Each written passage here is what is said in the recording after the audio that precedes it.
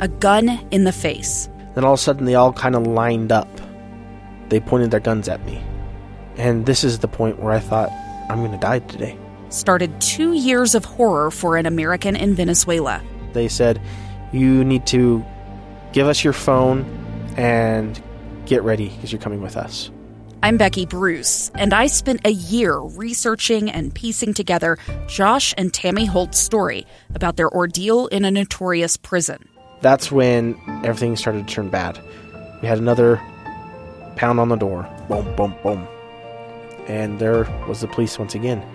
You can binge all of the episodes of Hope in Darkness on KSLPodcasts.com or wherever you get your podcasts.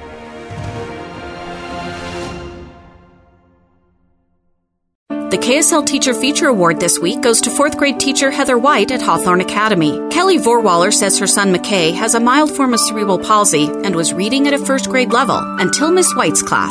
She looked at everything he did well and didn't compare him to his peers. Heather says she doesn't let her students aim for being average. We're always pushing each other to do better and to figure out if we didn't do well, what happened and how we can fix it. Ms. White says two-way communication is key to seeing improvements. I really encourage from day one to ask questions and to communicate with me so I can better guide them in knowing what they need. McKay is now testing at or above 4th grade in almost all areas. For her generosity to build up self-esteem in her students, Zions Bank and KSL News Radio are giving Ms. White gift certificates for dinner at the Roof Restaurant, an overnight stay at the Anniversary Inn, a $200 gift card to Walmart, and season tickets to Hale Center Theater. Also, at the end of the year, one lucky student will win the lease of a new car provided by Burt Bros Tire and Service.